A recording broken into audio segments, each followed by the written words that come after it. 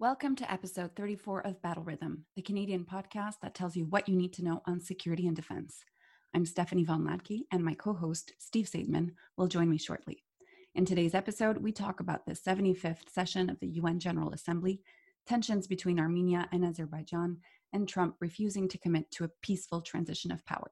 Our feature interview is with Dr. Barbara Perry, the director of the Center on Hate, Bias, and Extremism, and a professor in the Faculty of Social Science and Humanities at the University of Ontario Institute of Technology.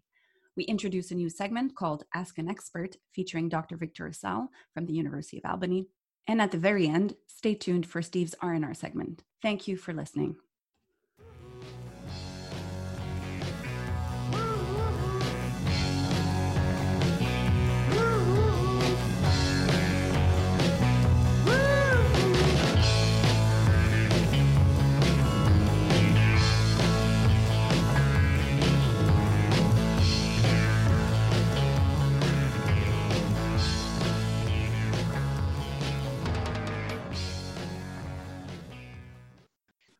So, Steph, how are you doing this week? I'm doing great, Steve. I'm still celebrating the launch of Conseil de Sécurité. Did you listen to it, even though it's in French? I listened to a little bit of it, but my French comprehension is as bad as I expected to be. So I didn't listen to the whole thing. How did the interview with the foreign minister come off? It was really, really interesting. And for our listeners who may not know this, Conseil de Sécurité is the new podcast co-hosted by Sarah Myriam Martin-Brûlé from Bishops and Thomas Junot from the University of Ottawa. And it's the sister podcast to Battle Rhythm. And yes, they started off with a bang, featuring an interview with Minister of Foreign Affairs, François-Philippe Champagne. And he answered some questions about UN peacekeeping, about the future of foreign policy, about the Canadian relationship with the United States. So it was a very, very good interview. And I think the co-hosts did an amazing job for their first podcast. Was there anything he said that surprised you or might have led the news had it been in English? Well, I like this opening towards a revision of Canadian foreign policy. So he didn't say so explicitly, but the questions he was raising during the interview and in the conversation with Sarah Myriam and Thomas really opened the door to a lot of the conversations we've been having on this podcast, Steve, about how to adapt Canadian foreign policy in an age of increasing great power competition. So I definitely think that, this particular minister is keen on looking at ways that Canada can express its leadership in this current world order where there seems to be less and less diplomatic space for countries like Canada. Mm-hmm. Excellent. Yeah, there's been much talk this summer and this fall of a reorientation of Canadian foreign policy, or rethinking of it. So given the circumstances, and the circumstances are not just Trump or no Trump, but obviously the increasing aggressiveness of the Chinese, lots of other challenges in the world that our institutions are not operating as the way they should, which has been a constant topic in my class. I'm teaching an IR theory class where the fundamental question really is cooperation during the pandemic. And what I want the students to focus on is on the inability for countries to really cooperate as much on this pandemic as compared to previous pandemics. What they tend to be focusing on is the fact that Americans aren't wearing masks and are being vaccination skeptics and all the rest of it. So I'm going to have to do a little bit of redirecting for that conversation. But the timing of talking to the foreign minister is good, because this is, as every September, October is, UN General Assembly season. So we hear the speeches from the various leaders of the members of the United Nations. What are the big take-home messages right now of all the folks who are speaking in a strange COVID time? Well, it wasn't as entertaining as previous years. It's certainly always a big week for diplomacy when the United Nations General Assembly happens. And this year was a bit of an anniversary because it was the 75th. And usually this is held in New York, and I do look at all of the speeches, not all of the speeches because there are many, but a few highlights. This year was just a bit different because of COVID-19. It was a series of pre-recorded speeches and online meetings. So it didn't really have the same feel. Mm-hmm. This year's theme was reaffirming our collective commitment to multilateralism. So echoes a little bit some of the themes that you have been discussing with your students.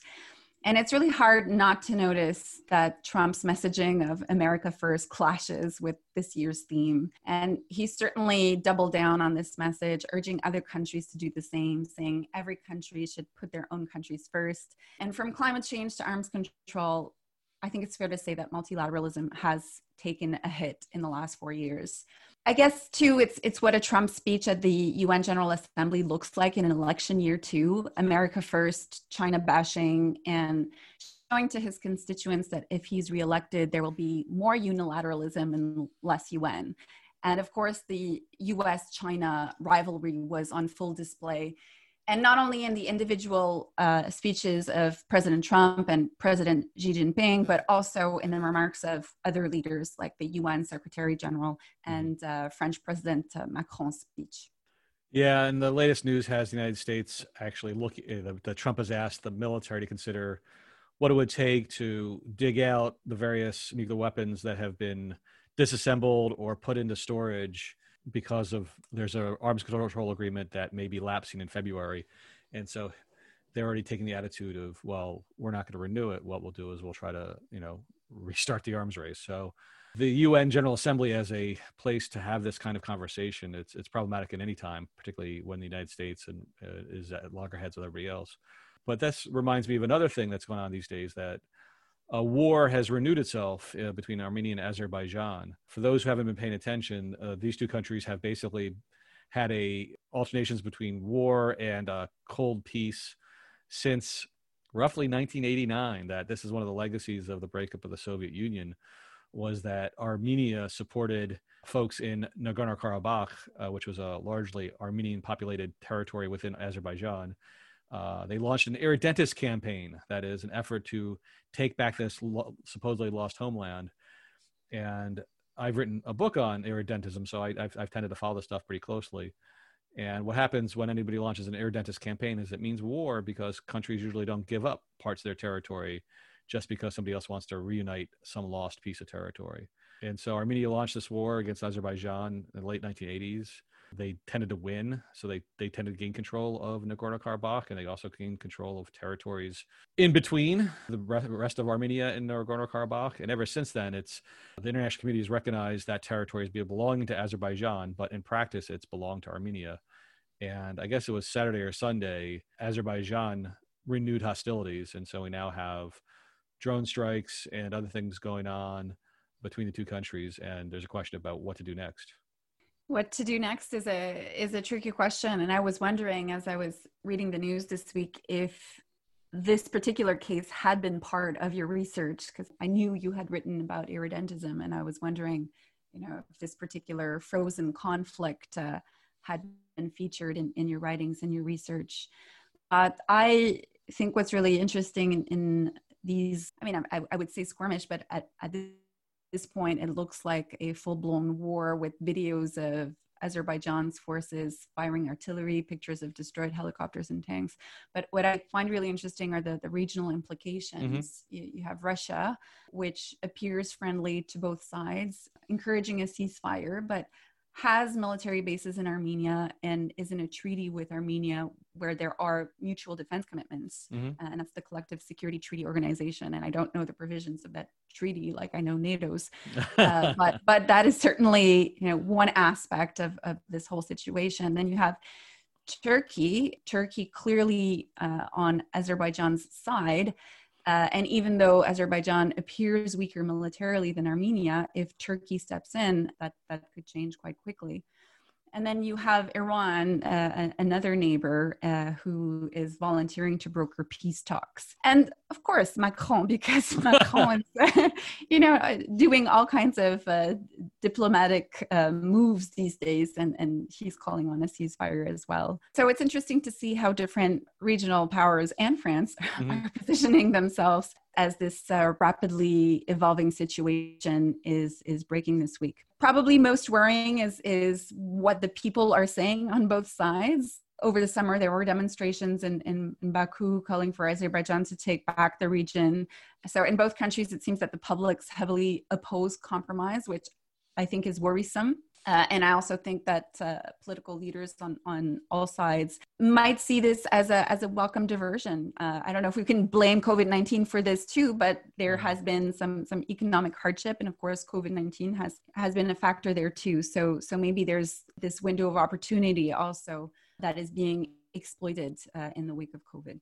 Yes, and it's very confusing because we tend to support the democracies in all of this, and Armenia is somewhat more democratic than Azerbaijan. Azerbaijan has had one of the more long-standing authoritarian regimes in the region, but Armenia was the one who essentially started this in the late 1980s, and so now Azerbaijan's trying to get back its lost territory. So now what once was one irredentism, one effort to reunite a lost people, now becomes dueling irredentisms. And one of the interesting dynamics here is that the move right now this summer has been for the people of Nagorno-Karabakh to declare independence, which means they wouldn't actually be irredentist anymore. They would be their own country rather than being part of Armenia. But that's often taken by countries or entities that are trying to have it both ways and trying to diffuse the international opposition, because almost everybody opposes irredentism because irredentism causes war. And if everybody wanted to reunify lost territories with their homeland, we'd have endless war. I mean, one of the greatest threats, irredentist threats we have on the planet is China seizing Taiwan. The Indian-Pakistan conflict over Kashmir is also an irredentist conflict. So there is much concern to try to deter such activities, because it can lead to a great amount of bloodshed and even nuclear crises if you're thinking about either India, Pakistan, or China, Taiwan. So the one thing I want to keep an eye on is the Russians in all of this, because Russia has Armenia as an ally, but they've been playing the game both sides. They've supported both sides at various different points of time. The Russians really don't, I think, want either side to win. I think they want either side to be engaged in this tension so that both sides are looking to the Russians to help them out, so that they're dependent on the Russians. It's kind of like the game the Russians are playing in Ukraine, where by fostering conflict, it makes Russia more relevant and more influential.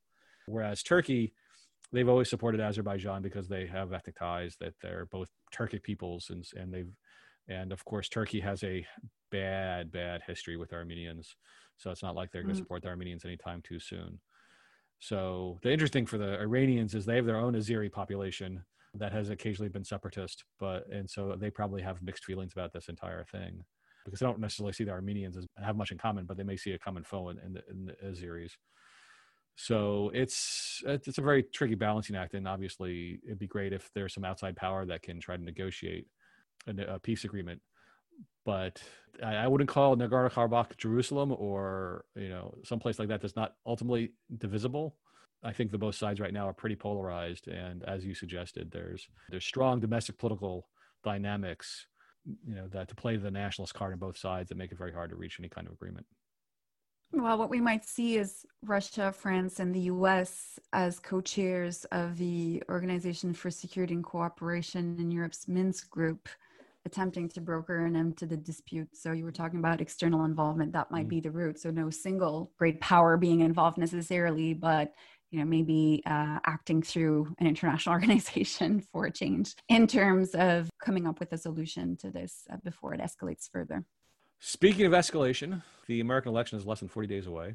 And there were stories last week about Donald Trump's campaign trying to figure out ways to subvert the election by having the votes questioned in ways that might lead to state legislatures playing a greater role in selecting who are the electors that go to the electoral college that ultimately choose the president. And the reason why I raise this is because lots of people are saying, well, what is the stance of the U.S. military in all of this?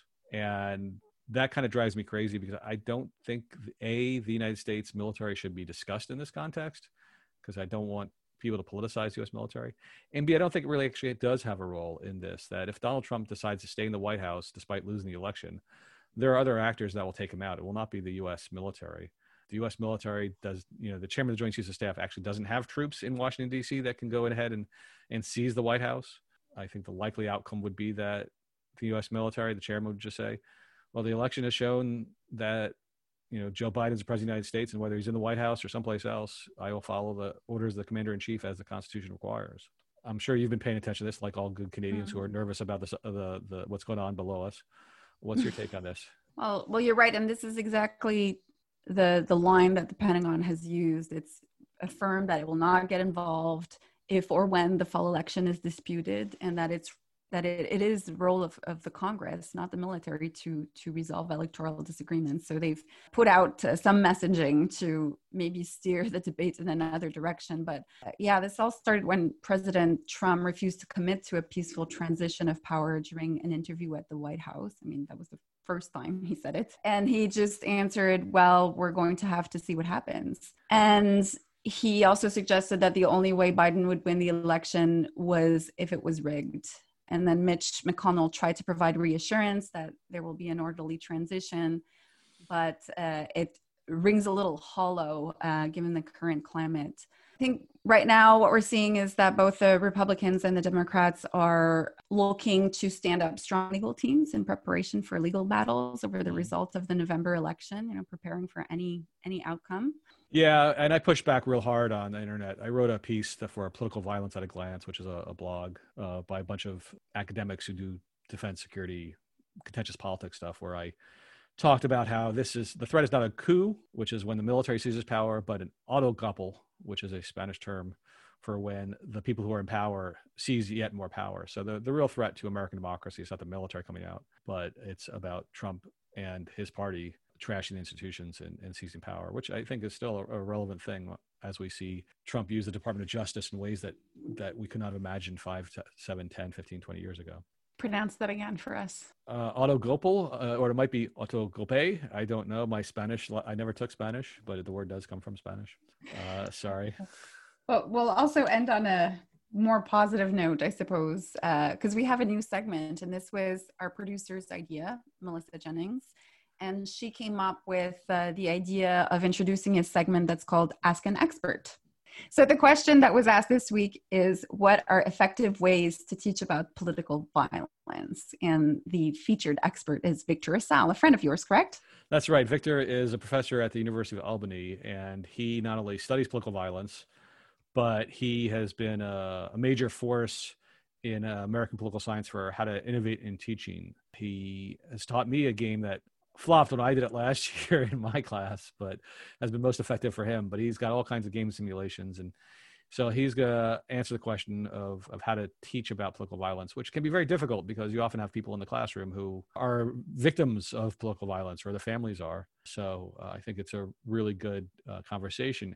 It's a good timing because our feature interview is with Dr. Barbara Perry, who's the director for the Center on Hate, Bias, and Extremism, and is the leader of a new network on hateful conduct funded by the Department of National Defense.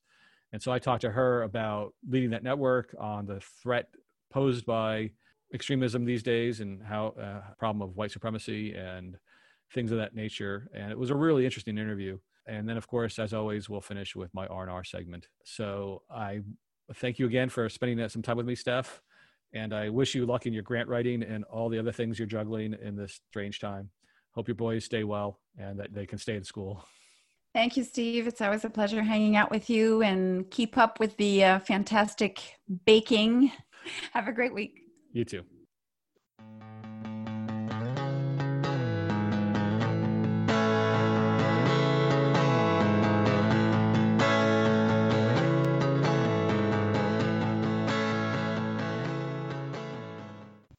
Hi, my name is Victor Assal. I'm a professor of political science at the University of Albany, State University of New York. I have two major areas of research. One is the area of political violence with a primary focus on violent non-state actors. And the other is in the area of discrimination, where I've done a considerable amount of work on ethnic minority discrimination, as well as discrimination against the LGBTQ community. So teaching North American students about political violence can be challenging. And it can be challenging for all the right reasons, in the sense that most of our students do not have experience with political violence. You can't relate them to political violence in a way that in some other countries you certainly can. And so when you want to be effective in teaching about political violence, there are several things that are critical that I think for a professor to do. One is to expose them to key different theories that people have used to explain political violence. And in my mind, one should share the key theories that people use, even if one disagrees with them.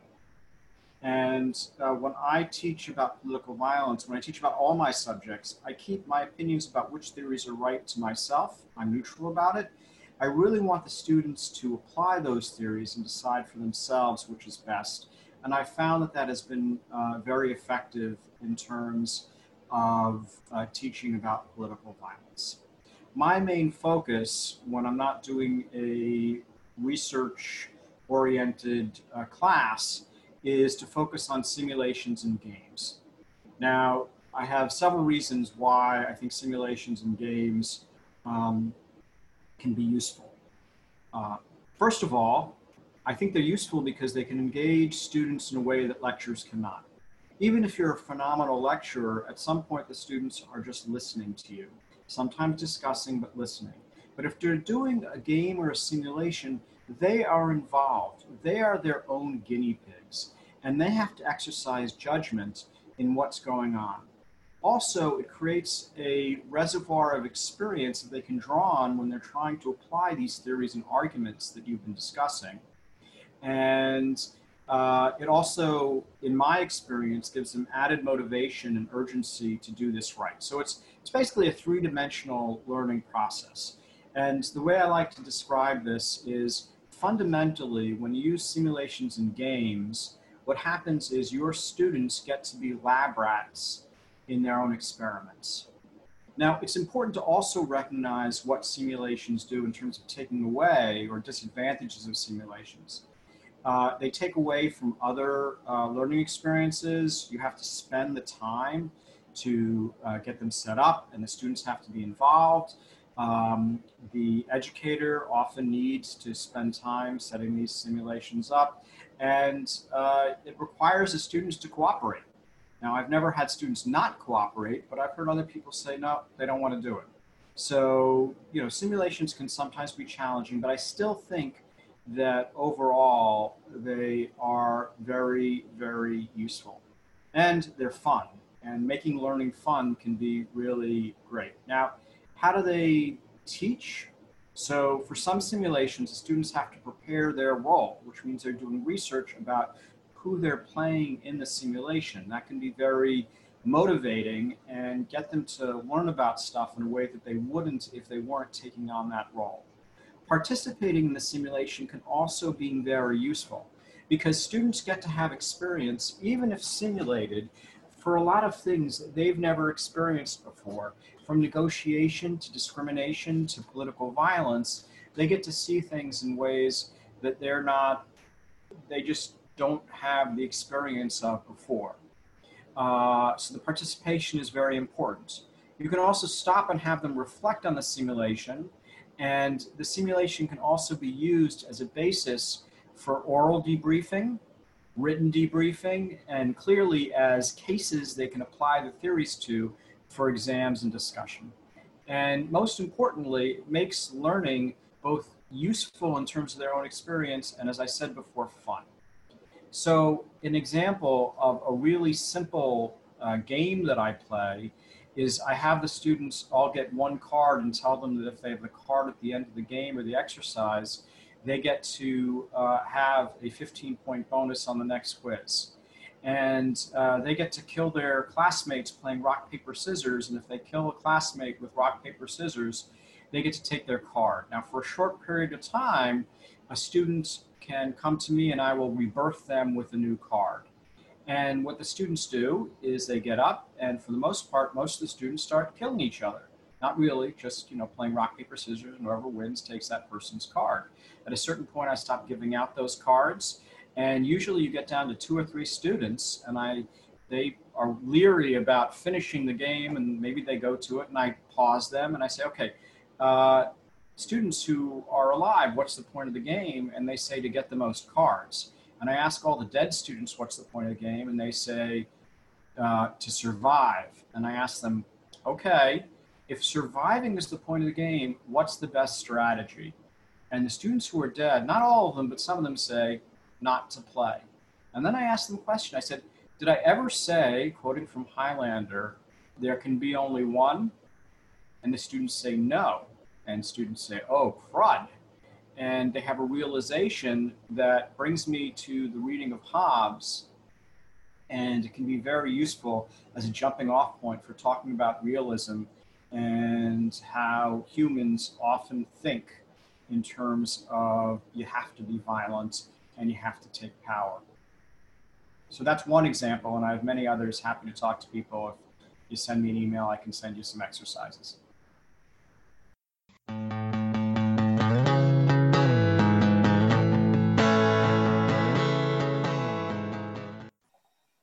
On today's Battle Rhythm, we're talking to Barbara Perry, a professor and director of the Center on Hate, Bias, and Extremism.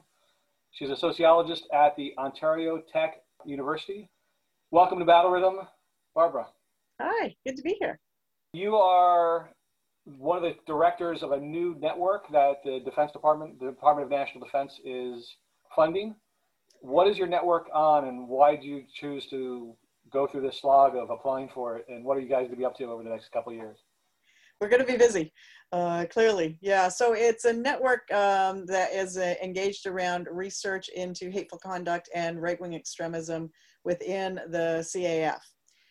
As many of you probably know, this is something that's really come to the fore in the last couple of years as we've had a number of individuals sort of outed as, that is active military personnel, regular and reservist, being identified as having some affiliation with organized right-wing extremist groups in particular, as well as a number of former military personnel being involved in some of these groups. In fact, some of them were founders of some of the key groups, such as LeMut, which is largely a Quebec-based group. So these sorts of incidents, I think, really spurred it was actually D&D that reached out to us a couple of years ago, given the work that I've been doing already around right-wing extremism, to see what we could share with them, how we could advise them around the issue specific to the military. And so it's those conversations over a couple of years that led us then to applying for the collaborative network grant, as well as we'd also applied for the targeted engagement grant and got that one as well, to hire just a PDF. That's a 1 year, just funding a PDF to do sort of a policy assessment. It's two pieces then. So the policy assessment and then the research that's associated with the network. And that will be a series of parallel projects, I think, across the team. So looking in each region, Eastern, Central, and Western, to do interviews with personnel, with, we're still sort of working this out, but current and former military personnel, cadres, counselors, and senior leadership as well. Surveys across the service and a lot of open source work online, that sort of thing. But then there'll be, probably some spin-off projects in the regions that are more specific to what the dynamics might be there. So that'll be, going into year 2 and year 3 once we've got a better idea of the lay of the land. So it's largely a research network, but of course the knowledge dissemination and mobilization is an important part of that. So we hope for a lot of activities around that, even in early days, right? As we are sort of just beginning to gather our wits about us, perhaps featuring others, not many Canadians working in this area. So perhaps some Americans or folks from Europe that have already had some experience researching this community. So we have high hopes and ambitions, but it's still early days. So we're still in the planning stages. I'm going to ask you a question which you might not be anticipating, but did you and your team play a role in the new hateful conduct policy that was enunciated this summer? Were you aware of this was going on? I assume that they would have consulted with you. Yeah, we did see early drafts of the policy and help them to shape the definition in particular of hateful conduct, which, there really wasn't anything revolving around this area within the policy tools that were existing. So yeah, we did help some with that. And I guess my naive question is simply, when the CAF spots somebody who has this background, has a tattoo, is a member of an organization, has posted white supremacist or misogynist stuff on Facebook or wherever else, why is it so hard to get rid of these people? There's some pretty obvious measures that these people aren't suited for the CAF. And so why is it so hard to get rid of these people? Why can't we just go, okay, you've done this, now you get to leave? Yeah, well, the way it's been described to us is that the default mechanism is rehabilitative, right? Try and bring them back into the fold. Now, some of these are pretty far down the road. I don't think you're going to rehabilitate them. Some come into the service explicitly to gain the skills. You know, it's not a commitment to serving the CAF. It really is an attempt to get those skills, especially in the reserves, and then come back out to the group to share them. So there's some cases where it is pretty obvious. And I think the big issue has been that there's not been a policy mechanism that allows them to do that, you know, unless they can tie it into some other sort of misconduct. But having no definition of hateful conduct, no definition of hateful ideologies and groups, you know, it's been very difficult for them legally to find a regulation, a directive that suits their needs. And so I think this is why there is, a pretty fast push to get some policy mechanisms in place. So does that mean that with this new policy that came out this summer that we will expect to see people being kicked out of the military for this kind of behavior? Well, I mean, really what they have is a definition. They're, you know, that's a starting point.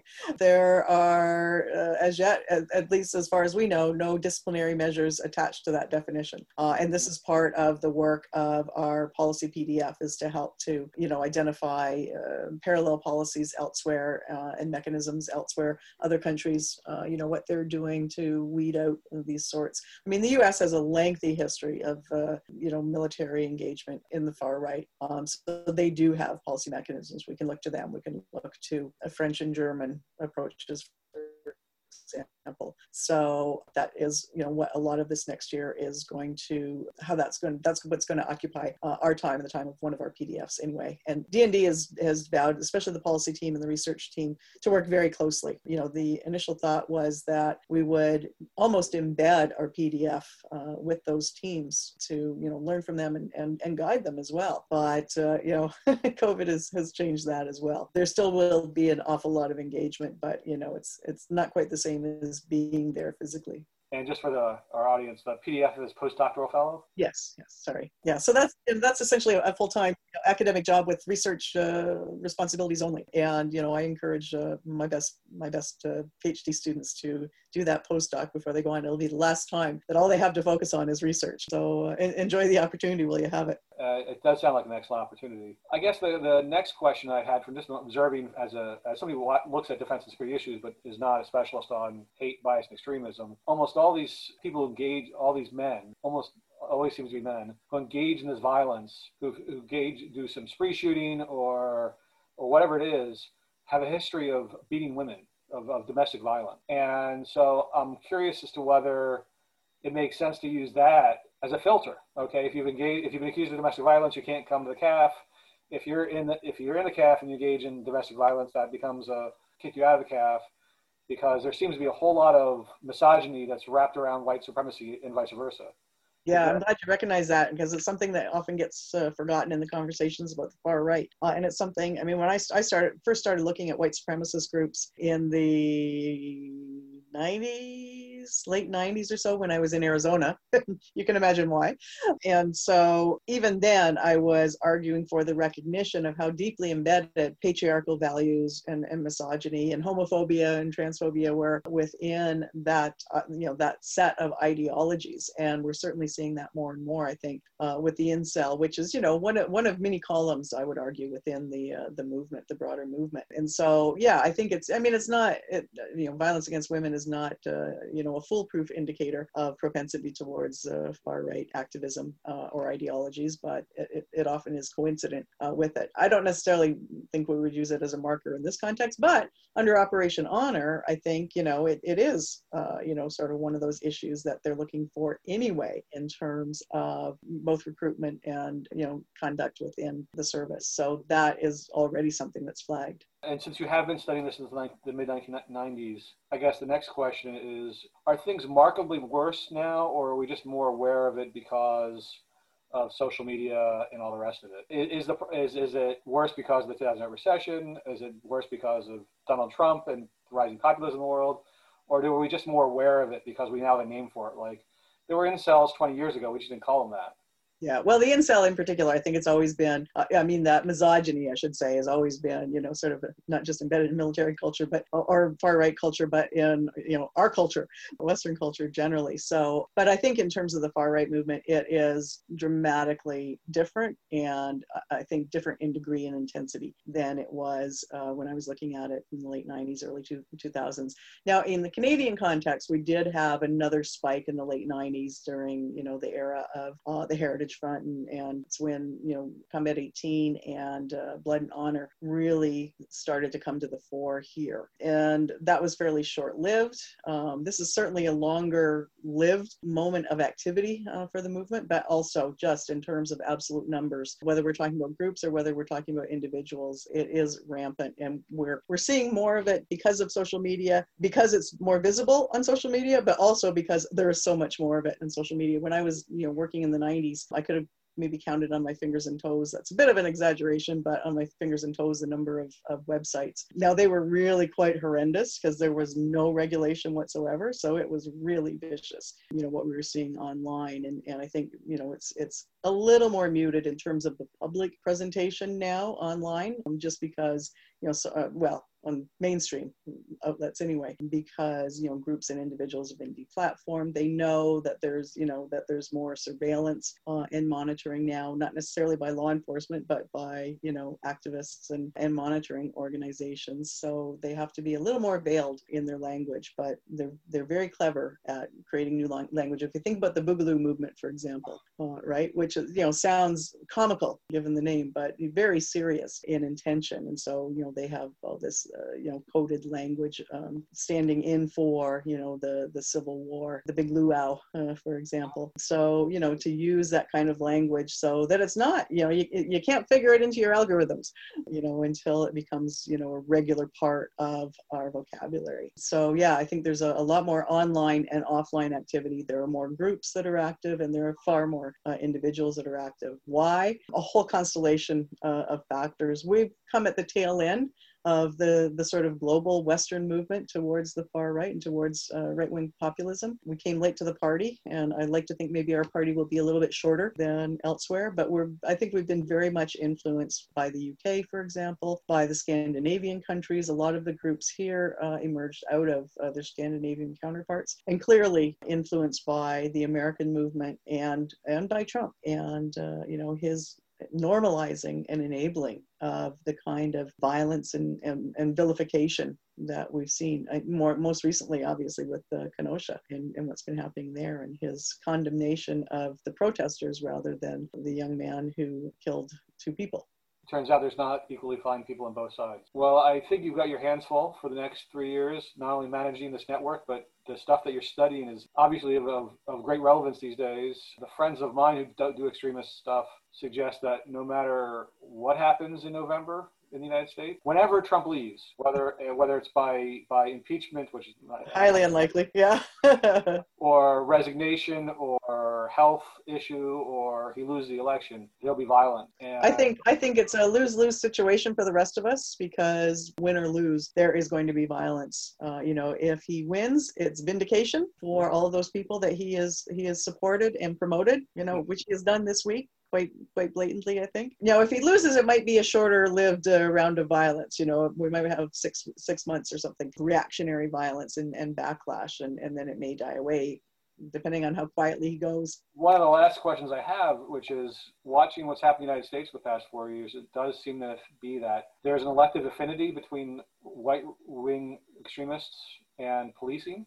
Yeah, and the problem is bad in Canada, where we don't have the same kind of police completely out of control from coast to coast as we've seen this summer in the United States. But I mean, we really still don't know what happened with RCMP in this summer out east. Yeah.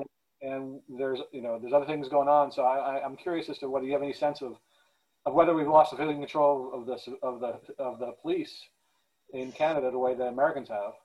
Well, certainly don't think we've gone quite that far down the road. I mean, there's still problems in terms of under and over policing racialized communities in particular, particular faith-based communities as well. What we've heard over the course of the summer and what we heard, a year ago when there were so many street protests still, is that both sides, that is the far-right extremists and the counter-protesters, both believe that the police are on their side, that is on the side of the far-right in terms of the way that they manage those conflicts. So I think that is something that we really need to come to terms with, is if that is what the far right believes, whether it's true or not, if that's what they believe, there is a problem. Uh-huh. It does enable them and it emboldens them like nothing else. Well, I'm hoping that the lessons you learned from other countries for improving the conditions within the CAF can also be applied to other folks with guns in Canada, because I think that the lessons are probably translatable. Yeah, absolutely. That's our hope. Well, I think your network was well chosen. I look for you guys to make a major contribution over the next several years. So I wish you luck in managing all of the activities and research that you'll be doing over the next couple of years. I appreciate that. Yeah, and thank you for sharing this with your viewers. I'm really glad to promote the network and let people know what we're doing. Our pleasure.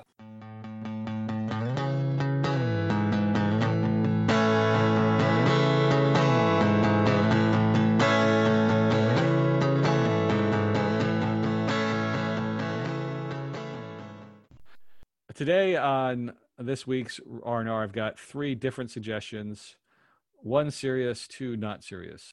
Last night, my wife and I watched Get Duked, which was on Amazon. Get Duked is about 4 young Scottish teenagers who have to go on a hike through the Highlands, and they run into much more trouble than they'd expect. There's some profanity, there's some violence. It's really a strange but delightful movie. It won awards at the South by Southwest, and definitely gets you out of thinking about the pandemic. It was made obviously before the pandemic, and it's just a great distraction. So I recommend that. The other thing I'm watching these days is Lovecraft Country, which is on HBO or Crave in Canada, and it is violent and gory, but it's also a really interesting anthology. The stories of each episode do relate to the other ones, so it's not different people, but it's almost each story is semi-self-contained, and it goes in very different directions that are unpredictable.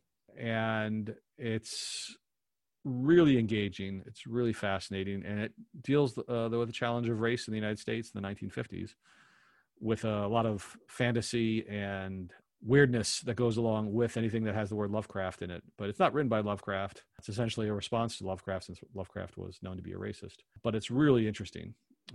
So I recommend that.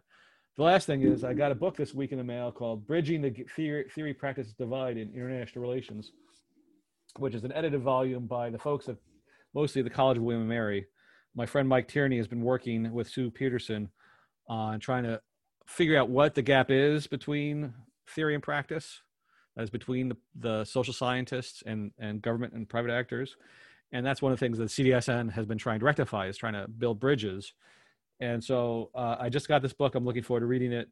It's got a lot of really interesting, important people that have different angles on this topic. And for a shortcut for this, Mike just published a piece in Foreign Policy with some of the same co-authors, saying that there's actually is not as much of a gap as people think, that there's a lot more energy and activism by social scientists to try to give the best research-based policy recommendations to the policymakers. Anyway, so those are my recommendations for this week. The other recommendation, as always, is King Arthur has got great recipes for baking, and you can find it online. Have a good week. We'd like to hear your questions and your comments, and so please send them to us at Twitter address @CDSNRCDS, or email them to cdsn.rcds@outlook.com. Thank you.